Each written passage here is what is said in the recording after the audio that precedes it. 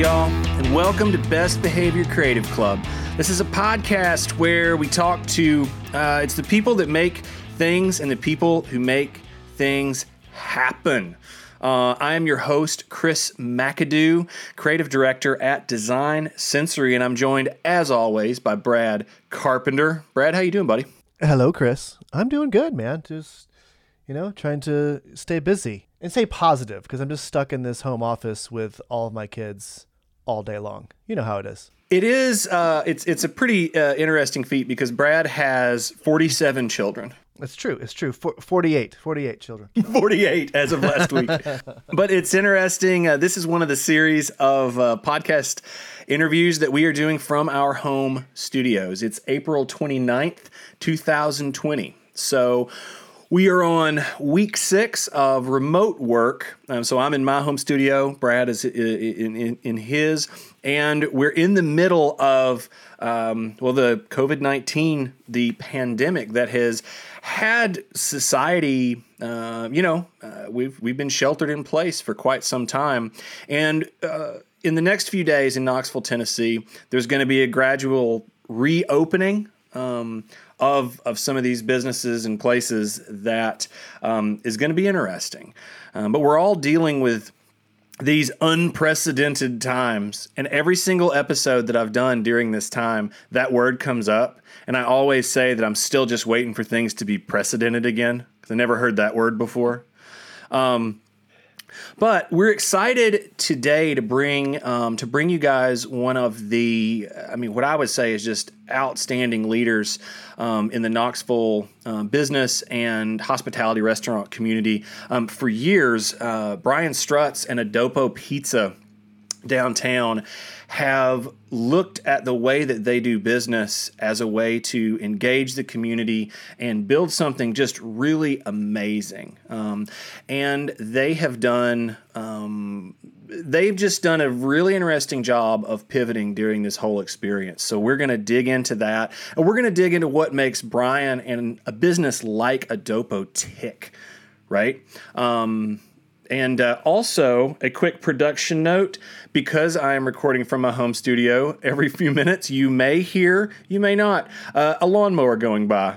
Because the city... Yeah, me too. There's a really loud lawnmower outside my window. The city did not consult me about when they were going to mow the median. So anyway, Brian, welcome to Best Behavior Creative Club. Well, Chris, Brad, thank you. It's a pleasure to be here. I'm a little tongue-tied, but you've buttered me up with such nice compliments. So thanks. I'm very, very gracious of you. And like you said, you are doing this in your home. I'm doing this in my car, and we are in the South. So every 30 seconds, you may hear me honk my horn.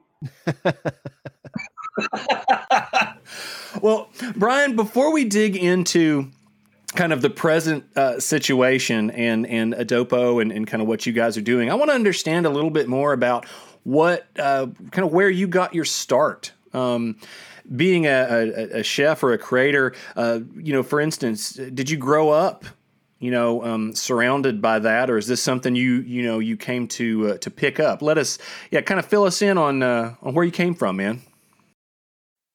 Yes. The origin story, I guess. So I grew up in South Florida, lived there for 10 years. My family moved to Knoxville when I was 10. And I attended private school in Florida and then public school in Tennessee. When I was about 9, I had an uncle come and stay with us for a week while my parents were out of town. And he loved to cook. He cooked every meal, every night for that week. And honestly, if I had to pick one moment, I would say it was that moment where like the idea of cooking as a hobby or a profession or just something was first implanted in me at a really young age. Where I started to take that into my own was later in life, like in high school, for example. I jokingly say it was a really easy way to get a girl to go on a date with you. When you were like 16 years old, you'd say, hey, can I cook you dinner? And, most high school girls would think that was pretty cool. So I use that as like a lame tactic, but ironically ended up marrying love of my life, Jessica Strutz, who also is my partner in the restaurant. And I knew her in high school. We went to separate high schools and both worked at the same job. We worked at a Greek restaurant. I was 16, she was 17, and then I had a really big crush on her and used to make her little pretzels and pizzas because I worked at their wood-fired pizza oven, actually. And she was this girl that I like doted on. And several years later, after graduating from high school and into college, I bumped into her, and we both found out that we had a lot in common and started dating slowly after the course of a year, and then ended up marrying about 5 years later. That's sort of the story of us. But food has been intertwined with all of that. Career day in high school, I dressed up as a chef / restaurant owner. So I knew even back then I wanted to own my own restaurant. Yeah. So that's kind of cool to be able to say that. Your guidance counselor would be proud, man. I guess so, yeah. They probably were telling me I was an idiot for even wanting that, because even back then there was no real cachet for being a chef, and it was just mostly looked at as a blue-collar industry. Anyways, so yeah, my mom loved to cook. I loved to cook. I had an uncle that loved to cook. It was great for getting dates, but ultimately it's just something that I did have a lot of a passion for. And in college, I studied abroad in Italy, studied Italian for a summer. Then when my wife and I got married, we bought one-way tickets and went a lot. Uh-oh. I lost you. I lost you, Brian. Uh-oh. Hey, Brian. Did I lose you guys? Yeah. Oh, yeah. Yeah. You're back. You're back. We'll just tell everybody that you were in a profanity-laced car road rage. Okay. But if my wife or my mother-in-law hears this, I was not. Yeah, absolutely. Absolutely. Yeah, you were talking about how you guys had taken a one-way or gotten a one-way ticket, and then it cut out. So we left and lived in Italy for about 6 months and worked on different farms and got to cook at a lot of different places for fun. And it was just a very romantic start to our marriage together. Oh, so wow. So how long? I think I might have missed it. How long did you live in Italy? We were there about 6 months. We had 6 hoped months to be there longer, but some life situations happened with our families that very quickly pulled us back home. And then when we got home, I was looking for a job and I started cooking at Blackberry Farm. And that was like culinary school for me, so to speak. And I was there for 2 years, where I worked for many of the other people in town that now own and operate restaurants. So that was like the door that led me into actually being able to open a restaurant one day. Well, that kind of gets into a cool experience, though, about learning on the job. Because I would think, listen, man, your version or, my version of Can I Cook You Dinner, to get girls in high school and in college was essentially like sitting at a party playing the intro to Pearl Jam's Yellow Ledbetter, So, yeah. But I had, but what you're doing there is really interesting because you and your wife were willing to take a chance, right, on a trip to Italy. You were willing to get out of a comfort zone, and you were willing to, it sounds like, put yourself in a place to experience things that you otherwise wouldn't have. So you probably got to ask people a lot of things and literally cook a lot of things that you never would have before. And then getting into some place like Blackberry Farm, which is the top of the top, that's learning on the job, right? Talk to me a little bit about taking that love of cooking, that love of maybe it's hospitality, maybe it's bringing people together, and combining that with what it takes. You probably learned a lot at Blackberry about what it takes to take that and combine it with entrepreneurship or running a business or running a schedule, as a chef. Talk to me a little bit about that and how you learned to approach that. Okay, so it'll probably be a roundabout answer, but I promise I will get there. What I used to really like about cooking, or what I thought I liked, was the actual cooking and the preparing of the food. And while I still do like that, it took many years of introspection to understand that it was more about the service of it, the hospitality of it, taking care of people, doing things for people. Psychologically, some people would attribute that to being the youngest child in a family of girls. So I'm the only boy. My sisters were all older. I have a very much a people-pleasing personality, and I like people to like me, and I want to make people happy. I think that translated into my hobby or ability to cook food. So those two went very much parallel. And as we opened the restaurant and I got to actually see and sort of feel the energy in the room where everything we were creating was being consumed by our guests, and they were immediately giving us feedback, like for the most part, positive feedback. But that feedback loop is just so essential to our industry because it like gives you these short-term dopamine rushes on a daily basis. And it's like a drug, for better or for worse. So what used to be me loving food, just the preparation of it has morphed into this like soul satisfying act of serving others.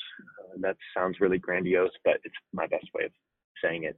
In terms of your question about melding entrepreneurship with a culinary skill or a hospitality mindset, that's a really complicated subject, which we could devote a long time to. And one thing that my industry, the restaurant industry, fails at a lot is talking about money and talking about entrepreneurship. It's that most chefs don't have a background in accounting or finance or business, and it really handicaps them and their ability to grow in a sustainable way as a business. They know they've got one side of the coin.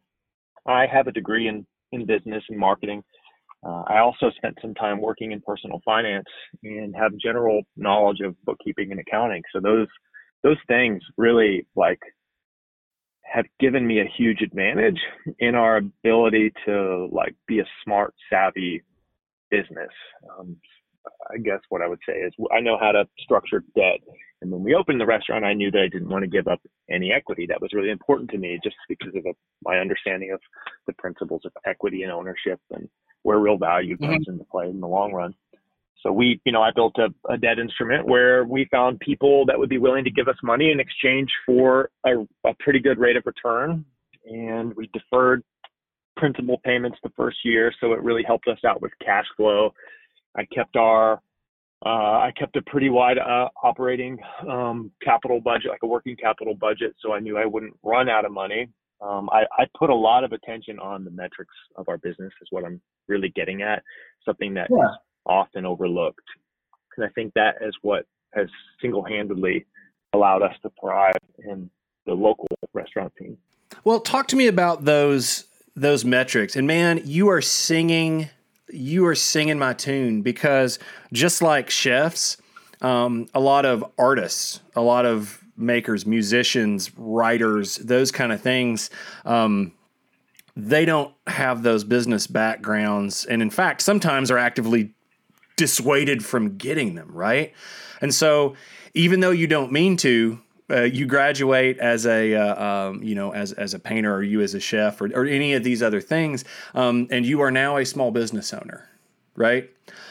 So being able to define what success looks like, both in the short term, like you're talking about, structuring your debt so that it's interest only for X number of months or years to maintain cash flow and maintain liquidity, which I just think is this is the kind of stuff people, I think, just yearn and they want to hear. Like, you're talking about the metrics of your business. What are some of the things that you pay attention to? Yeah, there's a lot to unpack with each one of these questions. So just cut me off if I get wordy. And I say that a lot because there is so much to pay attention to. And there are some of the things I want to say about what you just said. So you mentioned before you asked that question how, what was it? What I want to say is you talked about a lot of your colleagues and friends and artists are almost dissuaded into understanding the business aspect of things. Well, I would add to that by saying there's almost a social currency to young creative types by rejecting the business mindset. Like when you're young, you don't want to appear as a sellout. You don't want to look too square.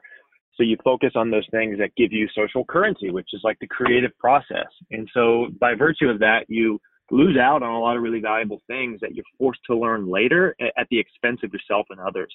And we call that expense like the idiot tax. When I was building our business plan and costing everything out in our budget, I just multiplied our entire startup budget by, I think it was 15%, because I knew that I was going to be wrong and I didn't want to learn that the hard way. So I built in a real life buffer for us. And because it happens, even people who spend time understanding those metrics, like they make mistakes that are costly mistakes. And then for many startups, they end up not ever starting up because of that idiot tax, so to speak. What you said about metrics and things that I pay attention to, a big one for restaurants is revenue per square foot. I don't even know why I answered that, because that's not something I pay attention to. But what I pay attention to is what we call a prime rate. So in a retail setting, you have your cost of goods and you have your cost of labor. With restaurants, those are our two single greatest variables of overhead: cost of goods and your cost of labor. In a restaurant, labor is your most expensive thing, and the cost of materials is the second most expensive thing. So for us, we have a prime rate that we try to hit at 58% gross. So, we didn't have a manager the first year and a half. It was just me and then my wife. And then eventually we groomed someone to really start taking over the business. And now we have him track a prime rate and offer quarterly bonuses relative to the success of that. Because for me, I think making money in a restaurant is actually very simple in terms of how you can calculate it. Not necessarily simple in the execution. That's obviously a different story, but a prime rate is the combination of your cost of labor and your cost of goods. And like I said, we shoot for a 58% prime. Most restaurants shoot for 60. If you're doing under 60%, you should be profitable. And if you're not profitable, it could be because you're terrible at managing all your fixed costs and your overhead, or your rent is too expensive, Right. And you get to that prime rate by pricing your food appropriately. And price is a weird thing because everybody responds to price differently. If you price your food really cheap, you alienate people that are willing to spend more. If you price it too high, you alienate people who can't afford to buy it, but also philosophically think it's too expensive. So there's this weird sliding scale of what do I price my food out. And for us, we simply price our food at a way that puts our food cost at a level that hits a 58% prime. And we value labor, we value our employees, we pay them well. We know that in the long run, if we need them to stay working for our restaurant for longer than a year, which is probably the restaurant average, they need to be making more than most restaurants pay.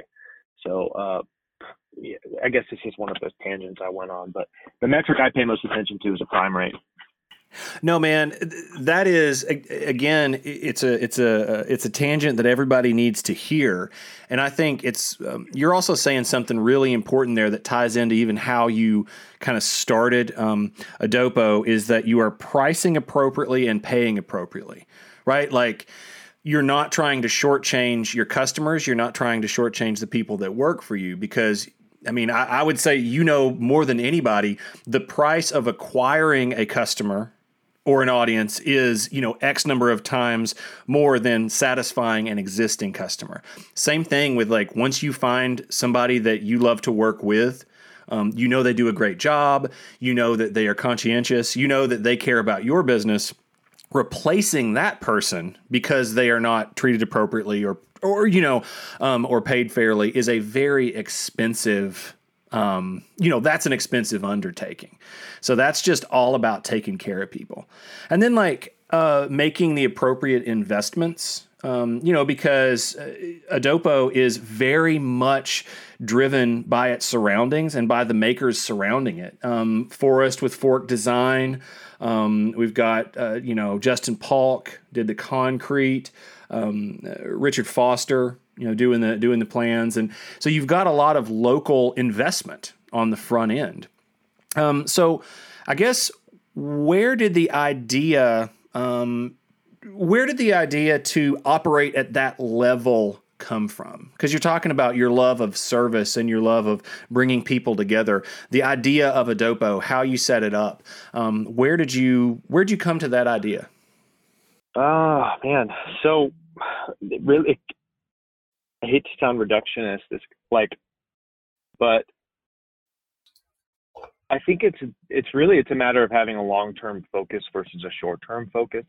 And some people might not admit that they're thinking in the short term, but like public businesses, publicly traded companies that are operating for the pure benefit of their shareholders and stakeholders, I feel like they have a tendency to become short-term thinking businesses because their sole purpose is generating a return on investment. And while I think that's important, I'd rather be a business that is around for 60 years. I want our restaurant to be an institution because the industry is hard enough to succeed at. If you position yourself as a trend, it's just going to be harder.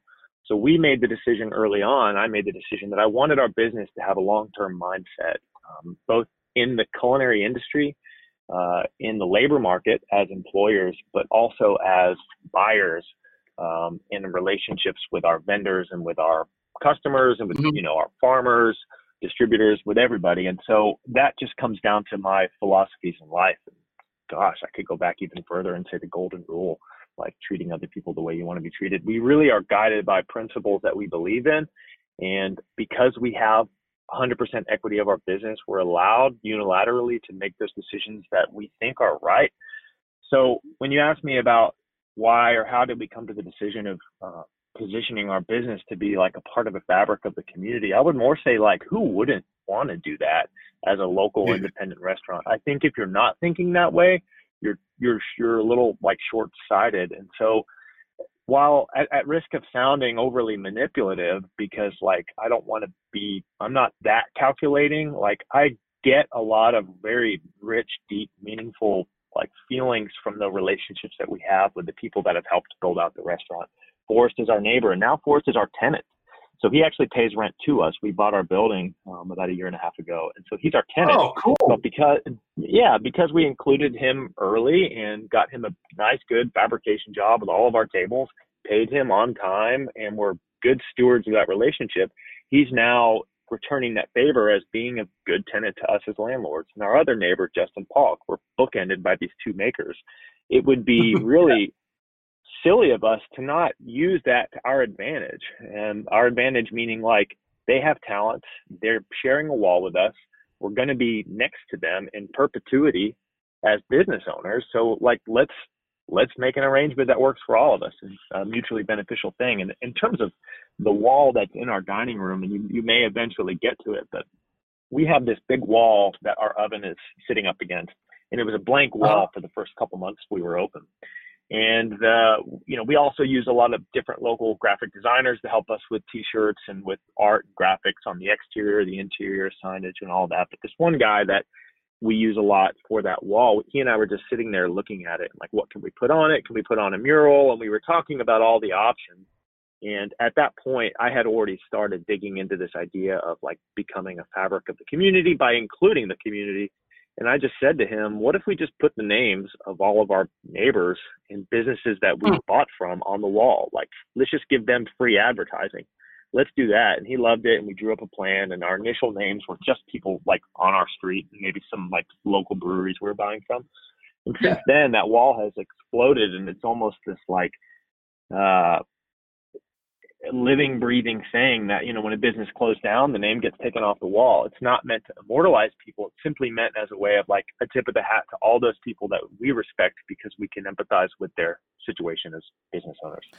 I mean, I think that speaks to just being able to think about that long-term mindset. And then like that is not only community, but that's business leadership. That's not being afraid to come to things with a point of view and be willing to like support that community, which is just, I love how you said like the golden rule, like who wouldn't do that, right? Like who wouldn't want to be part of that community? And that's a good sort of opportunity to kind of focus a little bit on present day stuff, right?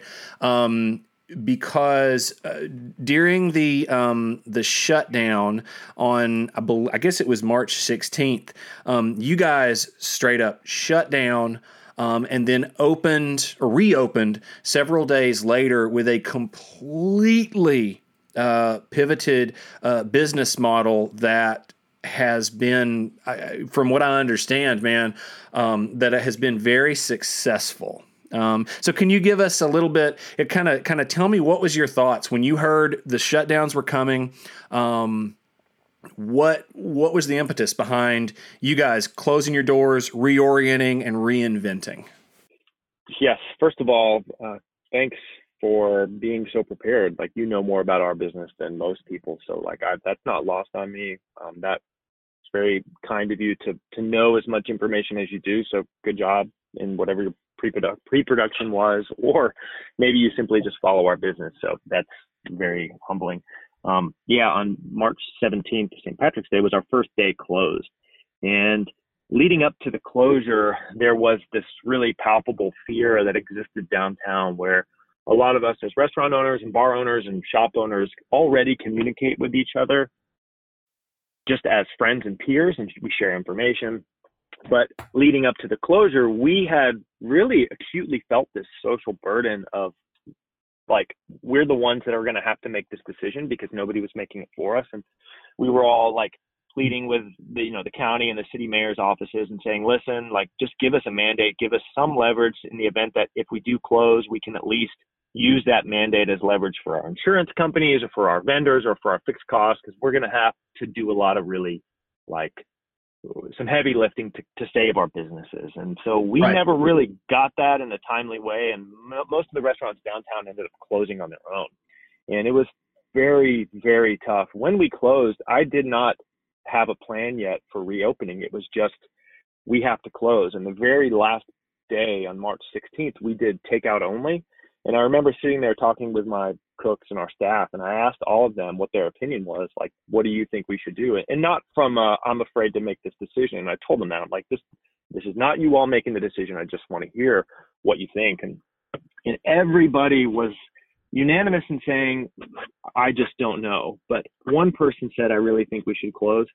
And I put a lot of value on that person's willingness to be honest with me, because he knew that if we were to close, that would mean he wouldn't have a job and he wouldn't have income. And he was still willing to say that. And that, I think, is where the light bulb went off in my mind, that there's something really big going on here, despite what we're hearing from everyone else. And like after that moment, because we were going to open our dining room that night, we decided to just do takeout and then to make that our last night. And we had a very busy night. We sold a ton of pizzas, takeout only, but it just was like, there's people coming in and out of the restaurant. If we're supposed to close, this isn't right. It was like drinking information from a fire hose about what was right and what was wrong or ethical, And then in those next 8 days when we were closed, we had really, the first 2 days, we just checked out like a lot of business owners did. Like, people that own restaurants work so much as it is, that when you get a moment to like turn everything off, your body kind of shuts down. It like powers off. So we like hibernated for a couple of days and didn't even think, like, what are we going to do? And then after that, we came out of the stupor and then just started to organize our thoughts. And we had already been investing in some of an expansion in our building. We bought a new oven. We've been building a private dining room in our back. We expanded our kitchen to do a new style of pizza, Roman style, which is the style that we ended up opening up as. And we weren't ready to do this or to unveil this, but we had played around with it. Maybe we were like 75% operationally. So we were sitting around our table, my wife and I and our manager and a good friend of ours who's works for a risk assessment company that is just a very, very intelligent guy, that his career is built off of assessing and preventing risk for large organizations and entities like the Coast Guard, for example. And he was in there telling us about his thoughts, like about everything. And he was sharing us his professional experience about pandemics because he studied them. And we floated the idea to him about reopening as our new pizza style, a style that translated better for takeout. It was crispier. It held up better in a pizza box. Operationally, the labor was a little bit more efficient. And he really said, I think that's what you should do. And him being so confident in our idea also pushed me to the edge of thinking, all right, well, then let's do this. So we did it. And then the next 4 days, we just rebuilt everything in our operations, moving equipment to the back, moving tables, like separating all these things in the dining room, buying a bunch of disposables, building a new menu, building an online ordering platform, rebuilding the website. And these are all things that I did. I managed the website myself. I managed our POS. It was me on my computer and running around and carrying things just like nonstop all day long until we opened. And we had no idea what the demand was going to be like. I mean, we know that we have some degree of like cloud and influence in the local food community, but this is, like you said earlier, unprecedented times. That was pretty funny. I would love for us to go back to precedented times myself. But when we opened, we sold out in 90 minutes, and we were like, oh my gosh, this is crazy. You know, we just did like a few hours of normal revenue in like 90 minutes. So the next day we doubled our output, and we did twice as many pizzas, and we sold out in like 20 or 30 minutes. Like, think about that. We doubled our output and sold out in a third of the time. So we knew that like we had something at that point. Yeah. Which was wild. And then from there, the next really 4 weeks was just spent tweaking every single thing about this operation, tweaking the way we communicate what it is to our staff, what it is to our guests, how our guests are able to get it, how to order it, what to do when they have it. Like, it was just like putting out a ton of content, a ton of information in many different channels. I was like daily changing our voice message on our phone. So when people called and I wasn't there to answer and tell them everything, they could at least hear it there, or a landing page on our website, or like things on our Instagram page or Insta story or Facebook, all this stuff. And tweaking the pizzas, refining the dough. We had a day where our dough was a disaster, and it was a Friday, a busiest night for a pizzeria. And I decided not to open.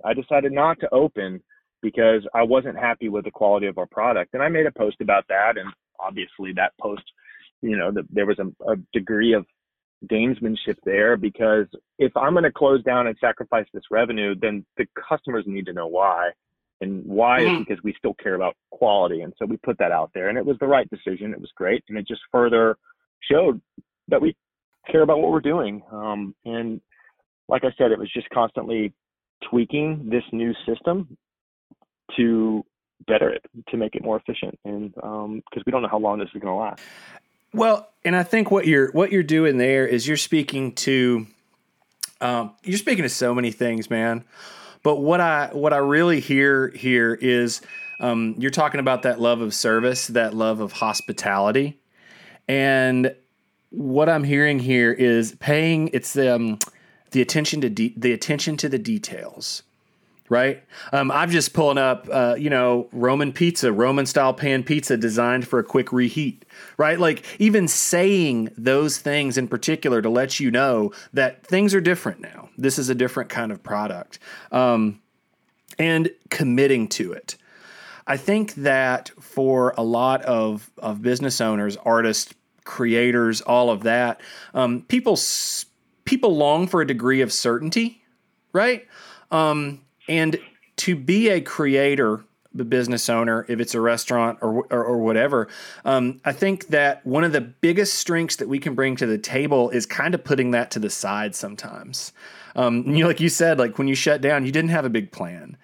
And as this has unfolded, you have introduced new products, new ways of doing things, but you guys have been open to change. When somebody has a good idea, you run with it. Right. And then also being like totally focused on that big original concept of taking care of people, and like shutting down on the biggest night of the week because you felt like you couldn't take care of them to the level that you want to. I think that speaks to personal character, but it also speaks to the character of a business. That's long-term stuff, you know? And kind of speaking of long term, we'll segue and start to close things out here. But talking about long term is what is next. For you guys, I know we're still in this. For those of you listening, on May the 1st begins the first of our sort of 28-day phased unfolding process, opening process, where some folks are opening under restrictions. Some folks are staying takeout delivery. Some folks are remaining closed. And then that'll, continue for several months. Where do you guys see yourself, or have you, made those plans yet? Yeah, we have. And that's what's on our plate right now, is orchestrating the reopening and how we do that efficiently, effectively, profitably, but above all else at this time with like public safety in mind. So the city and the county have agreed mutually to allow restaurants to open on May 1st at 50% capacity. And that is going to be for 28 days. And there are different phases to these reopenings that involve different types of businesses as well over the course of these phases. And so us as a full service restaurant, we are technically allowed to open on May 1st at 50% capacity. Now that sounds, I guess, to the casual observer, like, all right, that's great, you get to open again. But what's unfortunate about it is restaurants they can't exist as a 50% operation. Not many can. Overhead's far too high. Labor is far too high to do that, because you still need just about the same amount of people to cook and prepare the food, minus a couple of bodies. Your labor is going to be way too high at 50% capacity. Like it's risky and it might not be profitable. So a lot of restaurants right now are like, you know what? We're either going to stay closed or we're going to continue doing our takeout operation for a little bit longer, because we don't see half capacity working for us right now. We will be hemorrhaging money if that's what we do. So that's one fear. And another fear is that there are social consequences to being overly eager right now in a progressive area. And we're downtown. If you look at the city and the county of Knoxville, like, it's supposed to be apolitical, but the city's liberal and the county's, Republican, conservative. Like, those are obviously generalizations, and that's not true for everyone. But county restaurants are going to be chomping at the bit to open on May 1st. And I don't think that's a problem philosophically. I just think that if you compare the city and the county, the city's going to be slow to open the restaurants, and the county's already quick to. We've seen it.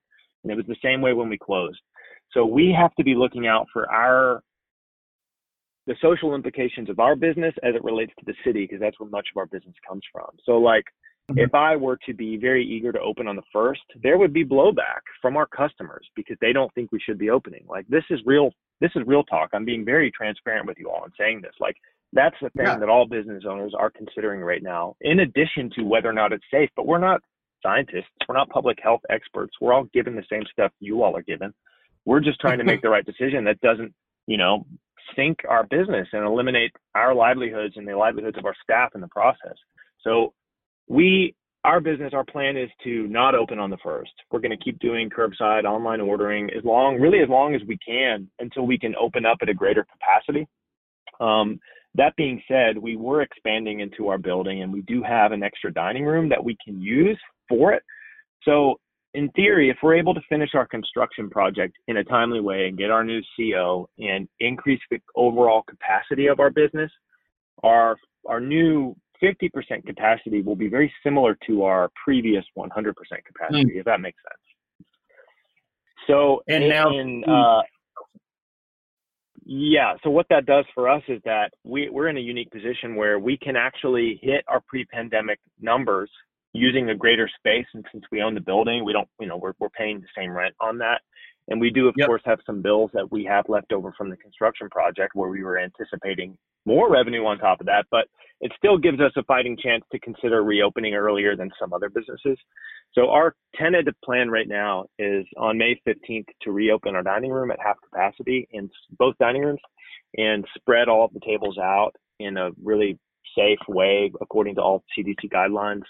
Since we reopened as a takeout operation, all of our staff has been wearing masks all day long, back of house, front of house, everybody, gloves, masks, regular hand washing, replacing of gloves, hyper sanitation of all surfaces, door handles. Like, I'd like to think that we did a really good job of handling the health safety aspect to this, and that's all going to move forward into the reopening. But what I don't know, and what other restaurants don't know, is like what our customers are going to think about that. So we're all just sort of waiting who's going to be the guinea pig to do this. And we know that guinea pig faces both risk and reward, right? The reward is a financial one, but also possible more social currency, where if your guests think they made the right decision, then that's just going to further create brand value in the eyes of the guests. So like, if you look at all the Instagram pages of the popular restaurants downtown and bars, many of them are all saying the same thing. They're all saying, yeah, we're not going to open on the first. We're going to let this ride out a little bit longer because we're all waiting to see what happens, like the rest of the world. It's an interesting time to, man, dude, it's an interesting time to be, I mean, just in business and to have to balance, like you're saying, there's your financial health, your employees, all of that with literal public health, and I think you're hitting the nail on the head for so many people. Like, I'm not a scientist. I'm not a doctor. So there's a lot of information coming at us that we've got to trust somebody. Right. But erring on the side of public health and public caution, I think, is the right way to go. But that speaks right back to you taking care of your people, man. That's you taking care of your staff. That's you taking care of your customers. And that's everyone taking care of their community in the best way that they know how.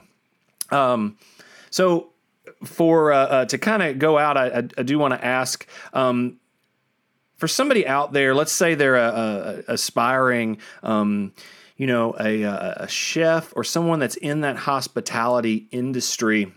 And let's say they're a young person, right? They're trying to figure out their way. What would you tell somebody that wants to learn to do these things the right way? Yeah, what would I tell a younger version of me or someone like me? Sure. If you like to cook and you think you want to make money doing it, I would first say go get a job in a restaurant and go get paid to cook. Like, that's kind of step one. Go get paid to cook. Go get paid to do what you think you want to make money doing for the rest of your life. If the longer you put that off, like, the worse you're going to be. Like, you just do that right away. And then come back to me and we'll finish the conversation, because time is money, and I'm not going to give you 2 hours of my time if it turns out you don't like cooking for money. So that's what I would say.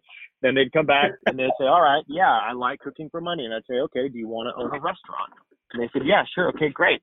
Well, then you need to go get an associate's degree in accounting, or go put in 60 hours of a university somewhere, a community college, where you learn about accounting. Go learn that right now. And don't just read a book, like, learn it. Have an instructor walk you through the tenets of bookkeeping and paying taxes and managing a business. Learn that, and then come back to me and we'll talk. And it's like, all right, if they're willing to do that, then we have the next phase of the conversation, and we can talk about more big picture stuff like marketing and branding and style and taste, which I think people always do the reverse of. People are like, I've got this great idea for a roast beef sandwich and I want to start a restaurant. And it's like, well, we're putting the cart before the horse here. So let's start over and go back to the basics, because I do think people need to have that long-term mentality. So that's why I ask some of the really easy, basic underlying questions. And if all that, they pass those tests with flying colors, they love to cook for money, they're happy being on their feet all day, they've learned about accounting, they want to open a restaurant, then it's like, all right, now let's find a way to make that happen. Do you want to own it all yourself? Do you want to have someone else own half of it? Do you want to take personal financial risk by taking on debt? Like, what are you willing to stomach? Do you have any rich uncles or aunts or grandmothers that are willing to invest in you? Like, how much are you willing to lose? And then it's just this very fluid conversation. So I don't even know if I answered your question. So many people back their way into this industry. No, I think that's that is a great answer, and so much good information for everybody. And for those of you who want to learn more about Adopo, or if you want to order a pizza, where can they go? They can go to our website, which is adopopizza.com, ADOPO pizza.com. All of our online ordering goes through the website, and you can sign up for our email list on that website, which is one of our first methods in communicating any changes in the business to customers. So that's another way of staying up to date. Well, that's great. Well, Brian, man, thank you very much for joining us today. And I would like to say thank you to your uncle, right, who came to your house when you were 9 years old, and he cooked, and he began that journey that let you know that, like, cooking for people and entertaining and taking care of people is something that you wanted to do for the rest of your life. And now Adobo Pizza brings community together. It brings strength, and it just brings some really damn good pizza, man. So thank you very much for joining us. This is Brian Strutz with Adobo Pizza, who has joined us today. And I want to say thank you to everybody out there who is listening. We recently broke the 10,000 download mark, which was great. Thank you so much. If you enjoy what you heard, and there we go. If you enjoy what you heard, and you feel like these are the kind of conversations that you want to have and that you want to share with your friends, family, coworkers, neighbors, please share on social media, where you'll find us at Best Behavior Podcast all over the place. As well as, Apple, Spotify, all those kind of places. Go give us some reviews and let us know what you think. Anyway, we appreciate everybody's ears, and I want you to take these conversations that we have with these makers and with these folks like Brian, and I want you to go make something for yourself. If that's a relationship, if that's a piece of art, if it's a piece of pizza, I want you to go make something great. This has been Best Behavior Creative Club. I'm Chris McAdoo, and good to talk with you guys.